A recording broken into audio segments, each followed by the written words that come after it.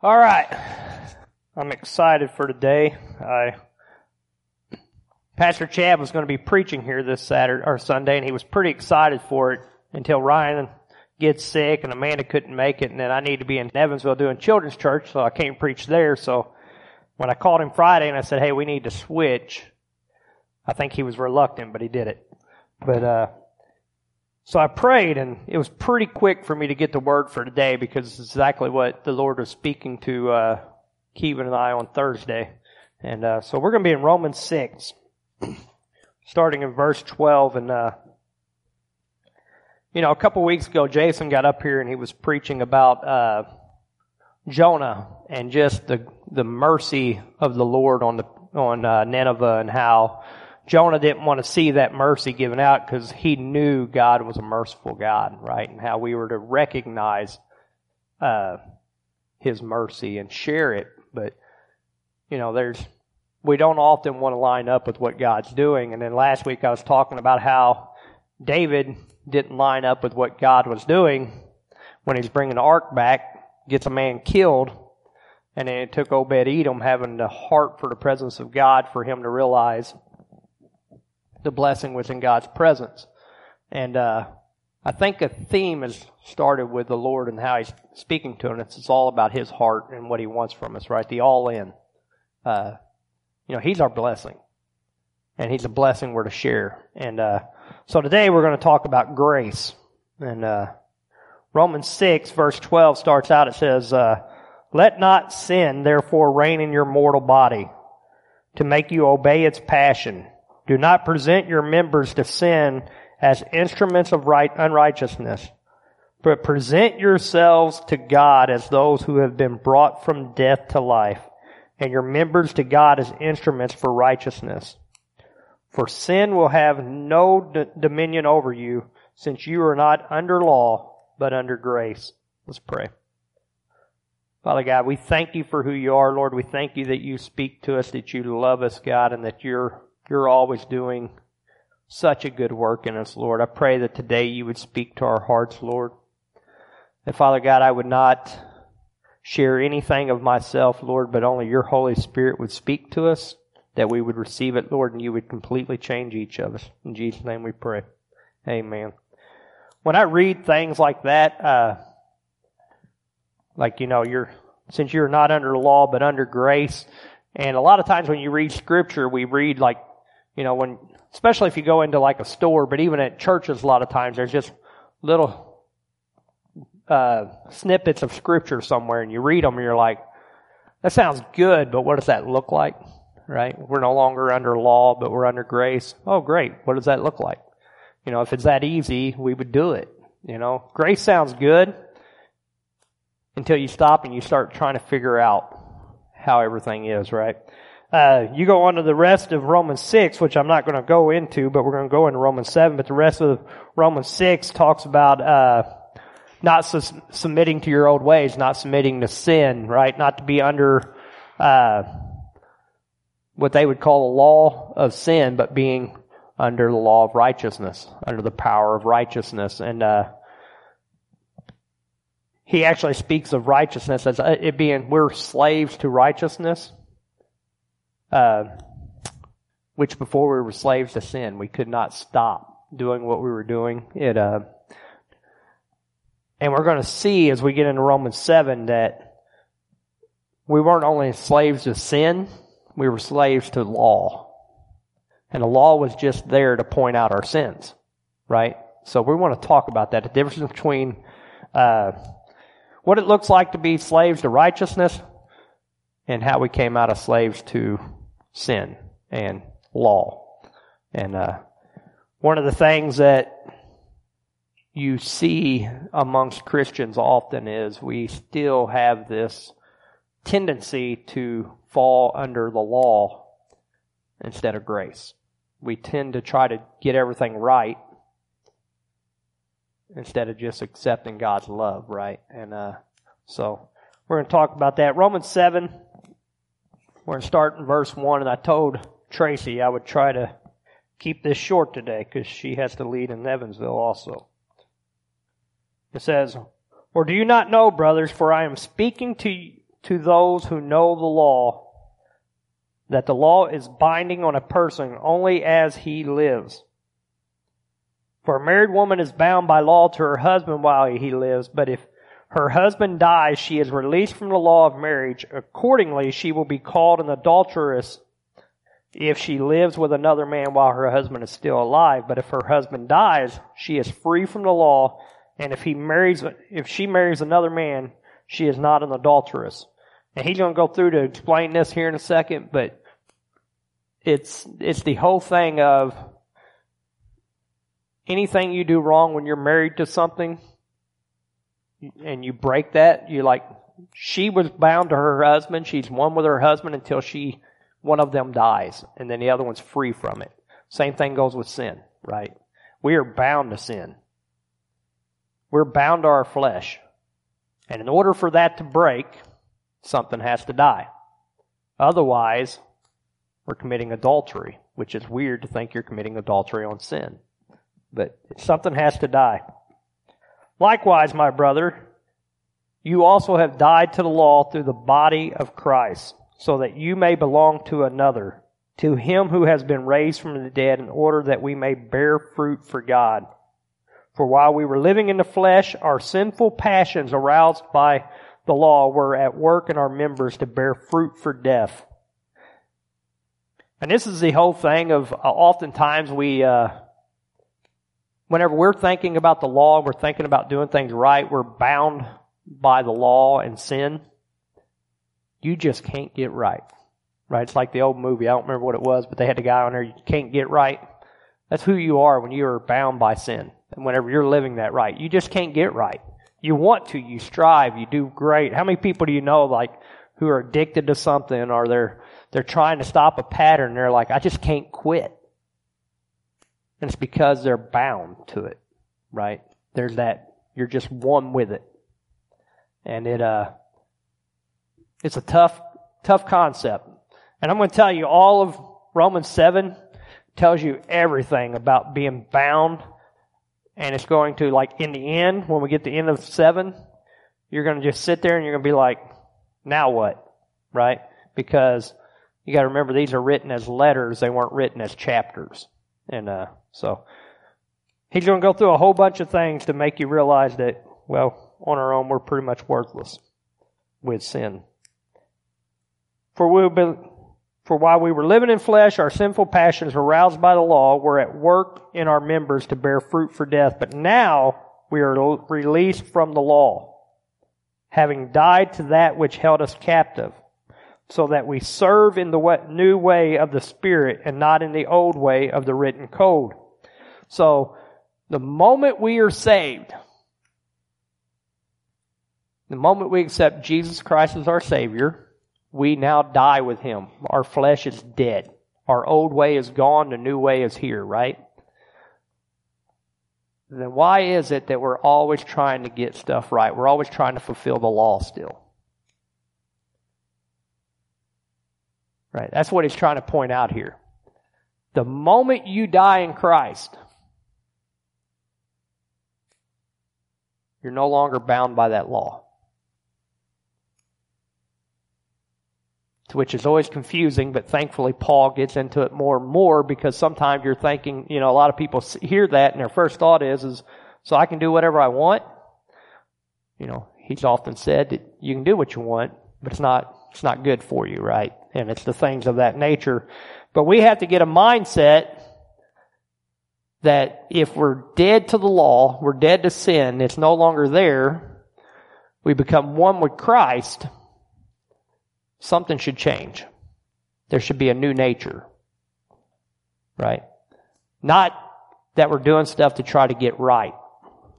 Right? Because when we're trying to obey laws and trying to do stuff and try to get it right, we're trying to be righteous in ourselves. It is impossible, right? So all this makes more sense as we get going.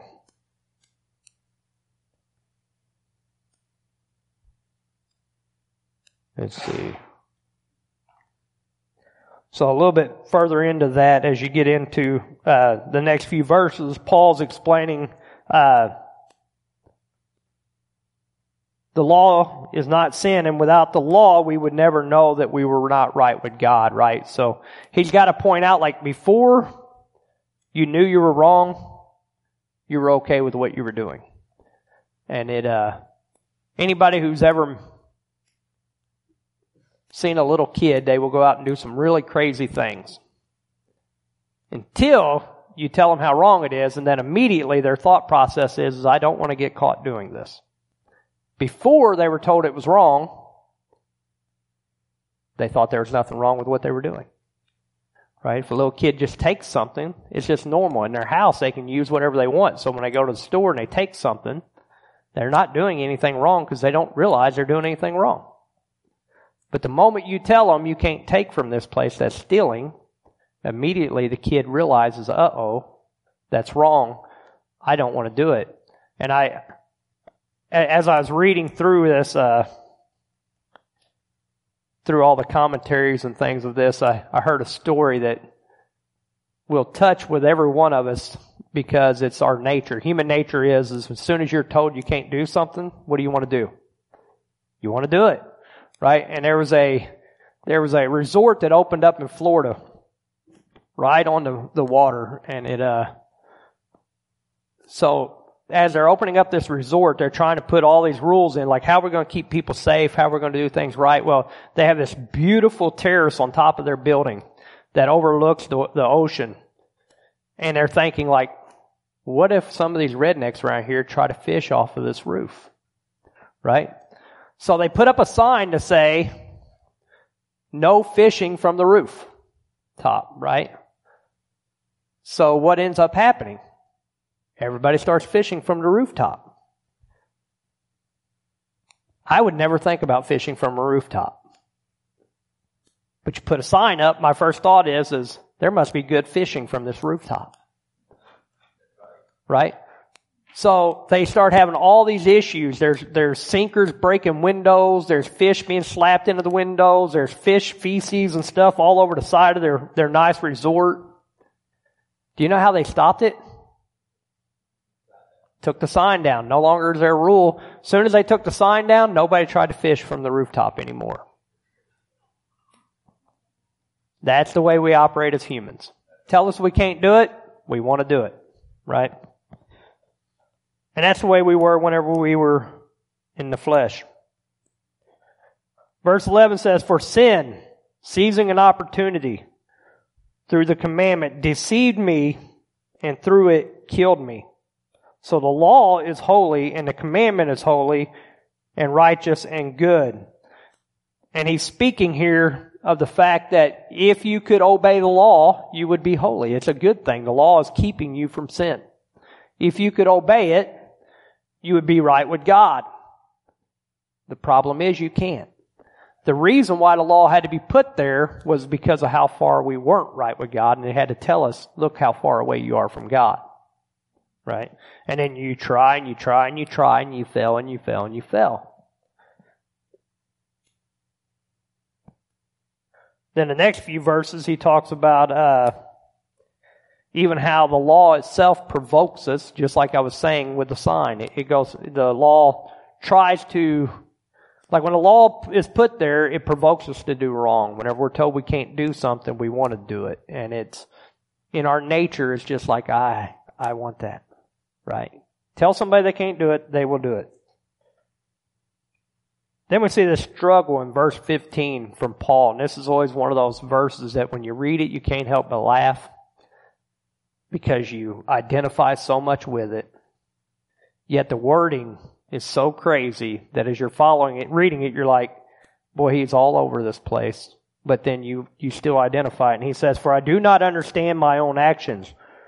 For I do not do what I want, but I do the very thing I hate. Now, if I do what I do not want, I agree with the law that it is good. So now it is no longer I who do it, but sin that dwells within me. For I know that nothing good dwells in me, that is, in my flesh. For I have the desire to do what is right, but not the ability to carry it out. For I do not do the good I want, but the evil I do not want is what I keep on doing. Now if I do what I do not want, it is no longer I who do it, but sin that dwells within me. I always love reading that because you just feel like you're contradicting yourself all the way through it. But when I read that, right, so like up to the top there, he's talking about, now if I do what I do not want, I agree with the law that it is good, right? He's recognizing that he agrees that the law is good. Yet his mind, his flesh, still sins.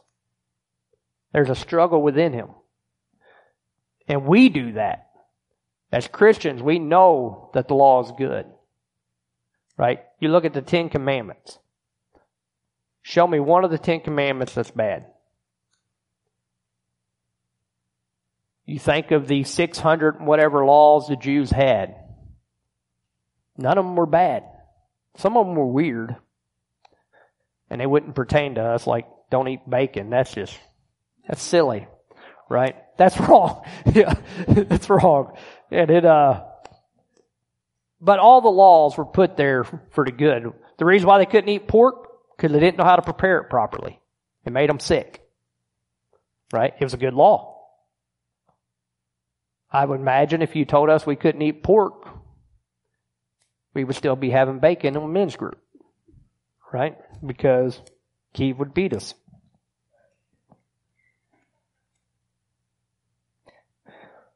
But he keeps going on, and whenever he gets to that point, and he says, now if I do what I do not want, it is no longer I who do it, but sin that dwells within me. He's letting us know that he has no power in himself to stop sin.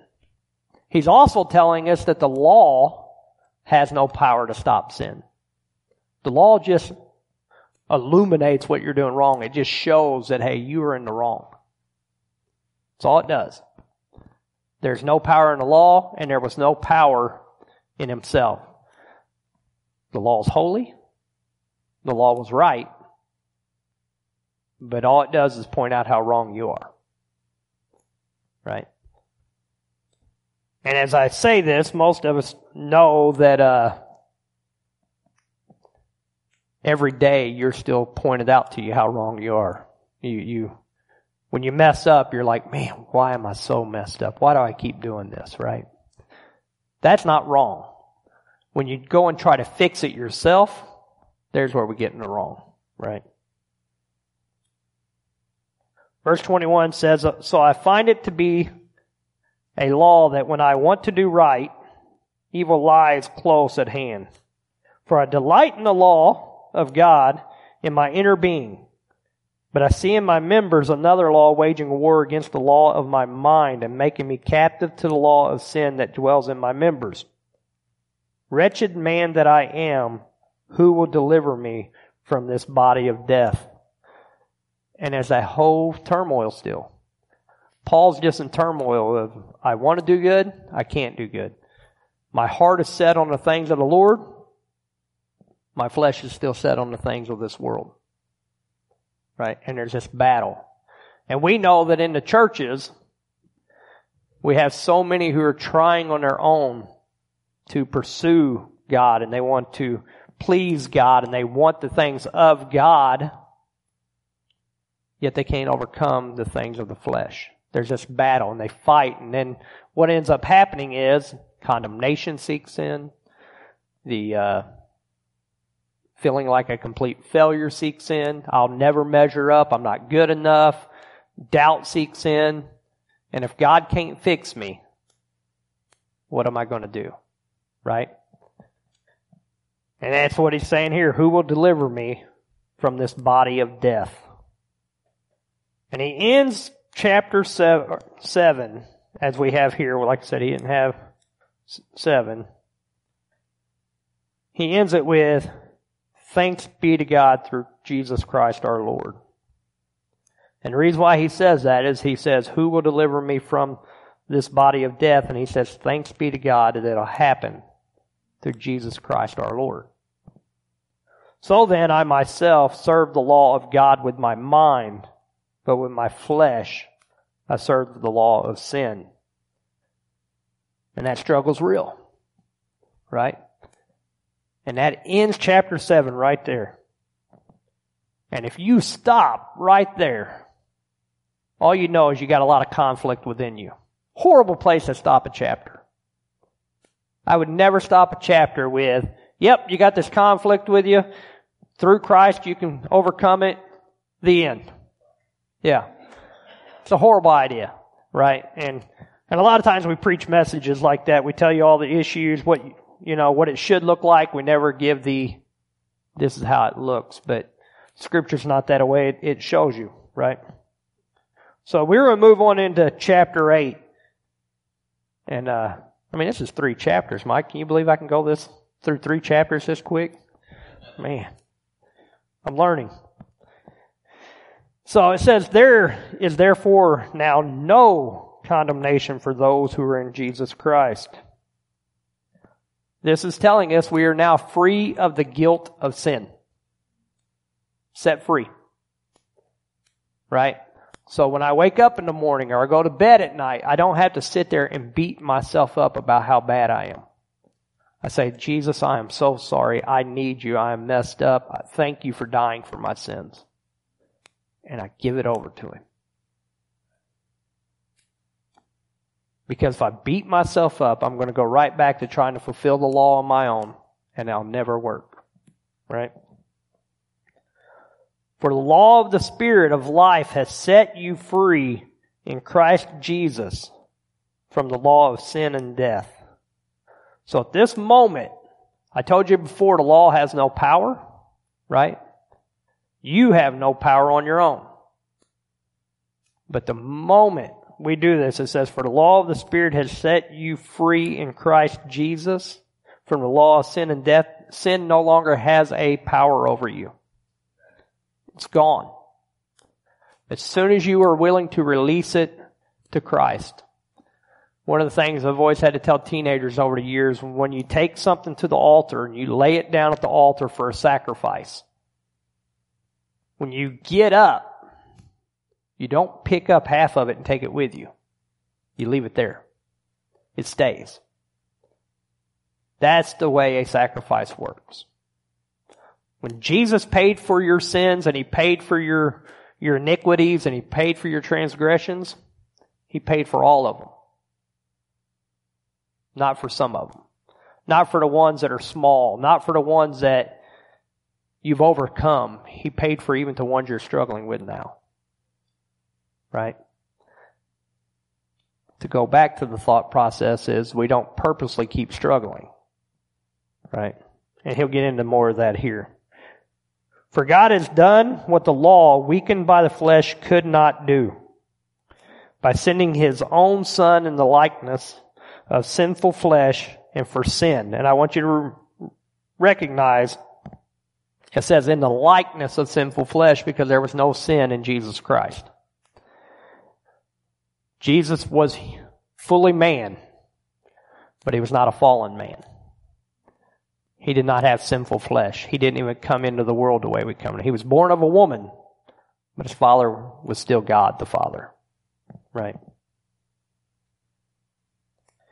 He condemned sin in the flesh in order that the righteous requirement of law might be fulfilled in us, who walk not according to the flesh, but according to the Spirit. So, yet again, it says that the righteous requirement of law might be fulfilled in us, not that we might fulfill it. You cannot fulfill it on your own. It is fulfilled in us through Jesus Christ. Right? And it says, fulfilled in us who walk not according to the flesh, but according to the Spirit. That tells me that I do have a little bit of a part in this. Right? The moment that Jesus Christ forgives me of my sins, I turn everything over to Him. The Holy Spirit comes on me. I begin walking in the Spirit. I begin walking with Jesus. Right? I have to walk with Him along this way. And as I walk in the Spirit, everything's fulfilled in me. I'm walking with Jesus. I have accepted Jesus Christ as my Savior. I've accepted what He's done, and I begin walking with Him, and it's all covered. He fulfilled it. He didn't say He came to abolish the law. He said He came to fulfill the law. And he did that. And oftentimes we think the moment we're saved, Jesus is going to empower us to fulfill the law. And that's not the case. Paul's saying here he fulfilled it in us. Not that we fulfill it. We don't have that ability. We can only walk righteously because of Jesus Christ. When we walk with Him, we follow Him, we're led by His Spirit, we can walk in righteousness. Our righteousness don't come until the day we enter heaven. Until then, we are relying completely on His righteousness. Okay?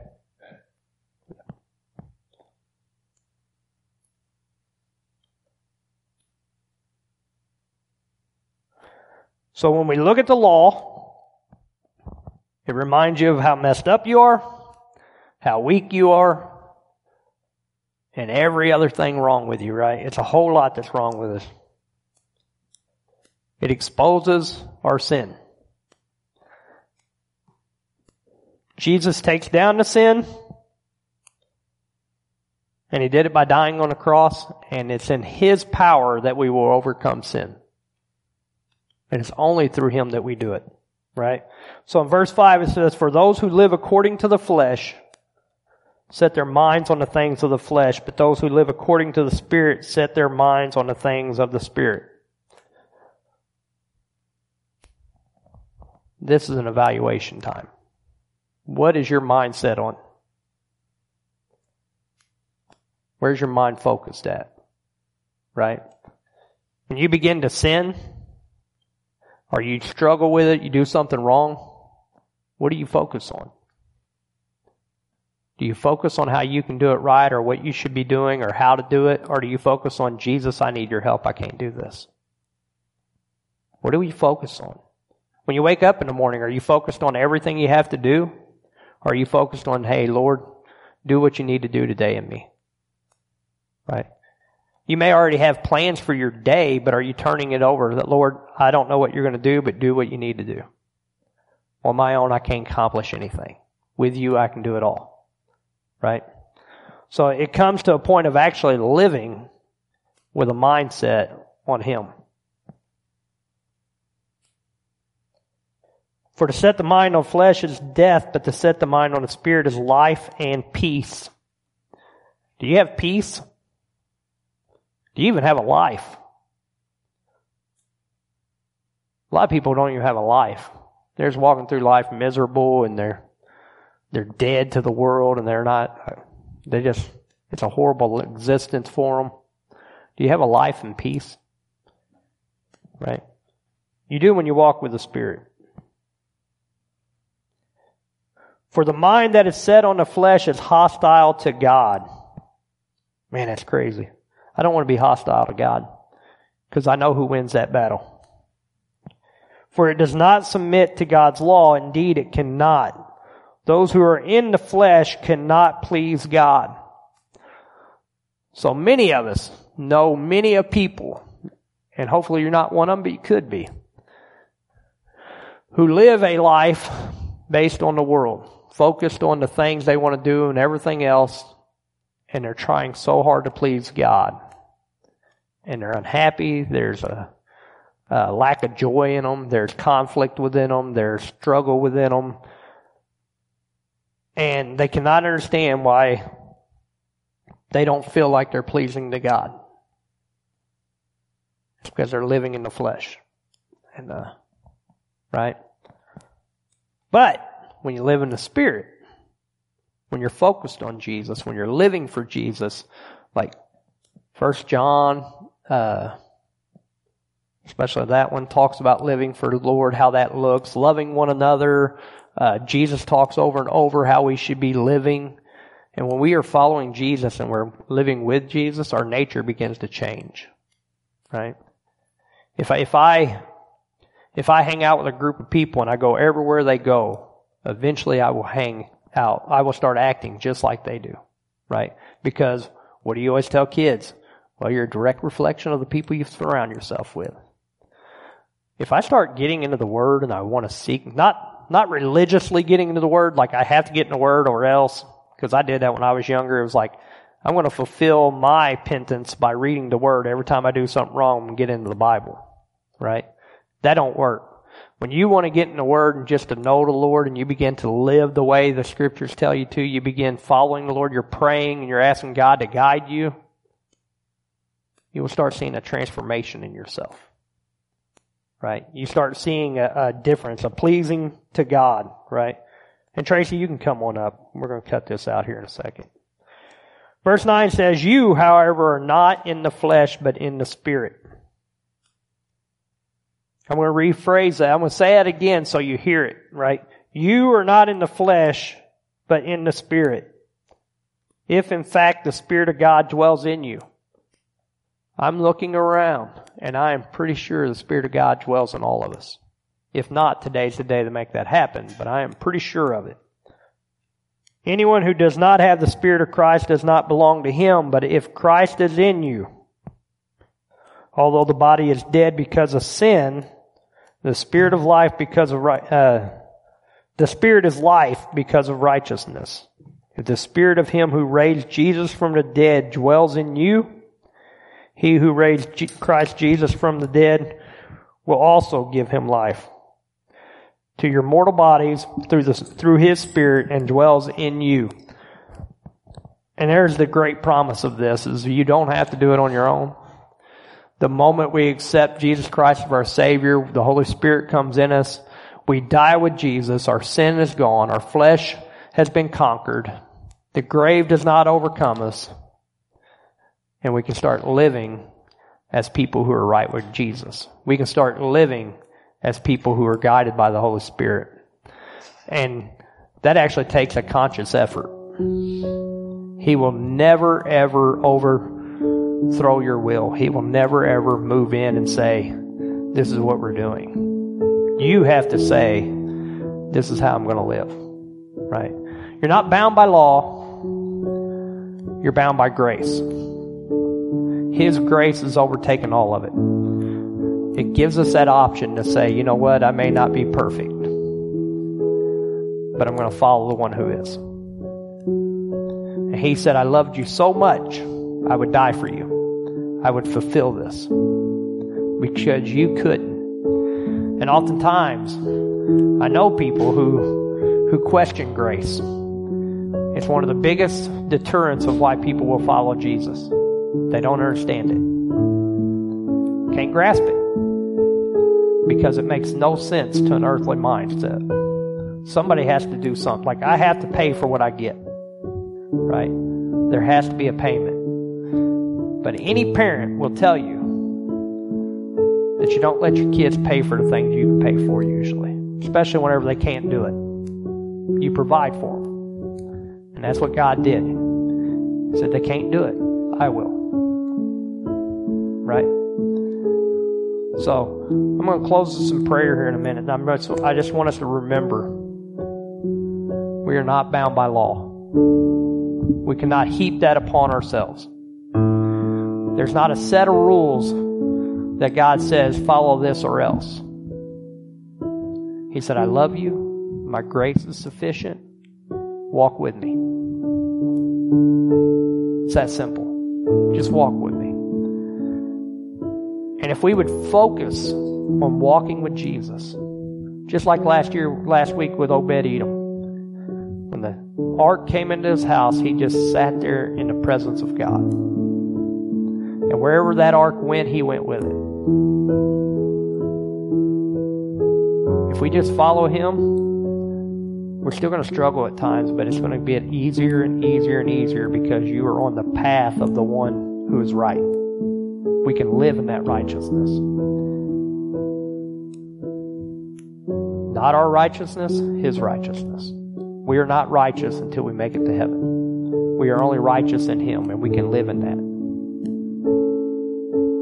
It's like living in a palace. Somebody invites you into this nice, beautiful palace. It's not your palace, but you get to live in it. You get all the amenities. You get all of the blessings of that palace. You didn't even have to buy it. Same thing with Jesus. You get to be a part of His righteousness and you didn't even pay for it. It's a mindset. So I'm going to close prayer now. So, Father God, I thank you for who you are, Lord. I thank you, God, that even though we often struggle, Lord, and strive and try to do everything right in ourselves, Lord, I thank you that you knew we could never do it, Lord. You knew how weak we were, Lord. You knew that we were powerless against sin, Lord. We were powerless against our flesh. And Lord, even though you gave us laws to show us how powerless we are and how far away from righteousness we were, Lord, you made a way. You gave us Jesus Christ as the payment for our sins, as the sacrifice, Lord, that we wouldn't have to pay for it, God. We don't even have to sacrifice every year. We just hand all of our stuff over to you, and Jesus, you take it. I thank you that we get to live in your righteousness. We get to have your Holy Spirit inside of us, guiding us, Lord. And as we follow the Holy Spirit and we follow you, Jesus, we get to walk in righteousness. We get to be right with God. There's no condemnation. Lord, there should never be any kind of, I'm not good enough. But we can walk in peace knowing how much you love us. We can walk in peace knowing who we are in you. So Lord, I pray that we would not be a people trying to fulfill the laws. That we would not be a people who are distracted by doing everything right in ourselves, Lord, but instead we'd be a people focused more on following you and doing what you're calling us to do, Lord. Loving you, God. And just allowing you to love others through us. In Jesus' name we pray. Amen.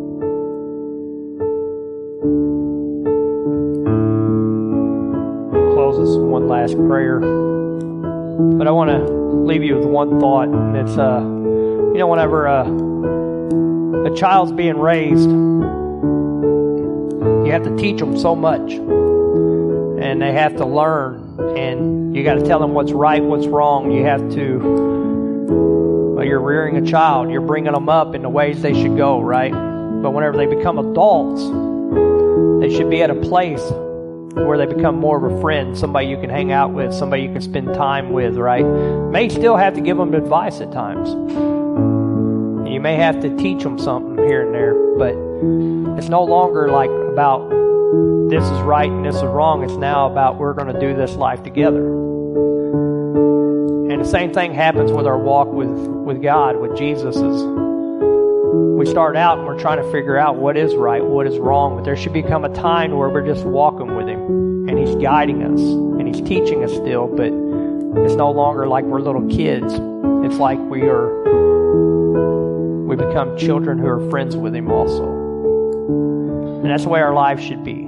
It should not be like, oh man, I don't want my dad to know what I just did. Instead, it should be, Dad, I messed up again. What can I do better? Right? Hopefully as adults, we're not going around now fearful to tell our parents what we did. We're not ready for them to punish us for something. Right? Instead, it's, hey, this is what I got going on in life. Right? That's the way we go to God. Not expecting Him to condemn us, not expecting Him to tear us up or to banish us to the pits of hell. We go to God and we say, God, this is what I got going on. I need your help. And then sometimes we just go to God and be like, God, man, this is a great day. How awesome is this? And you just enjoy that time. But more as a friendship, more as I know you're my dad, but I just enjoy being around you. Right? Never thinking all the time of, am I right or am I wrong? You've already been made righteous in Christ. Right? So I'm going to close in prayer, and you guys are free to go. So Father God, thank you for that, Lord. Thank you that we get to be your children. Thank you that you just want to spend time with us, Lord, and that you love us, and that we get to enjoy being your children, Lord, but also enjoy being your friends. That you're not looking to be able to drop a hammer on us. You're not looking to be able to tell us how wrong we are, Lord, but you're just wanting us to go through life with you, to enjoy life, that you would guide us and help us. You'd give us advice and wisdom. And that as we follow that, Lord, and we follow you, Lord, life will look so good, Lord. There'll be peace in us, God, of who we belong to and who we are. I pray, Lord, as we go throughout this week, God, that we could be more focused on that love, Lord, and that grace than we ever are of the law and where we're wrong. Be with everybody here. Keep them safe, Lord. In Jesus' name we pray. Amen. Thank you all.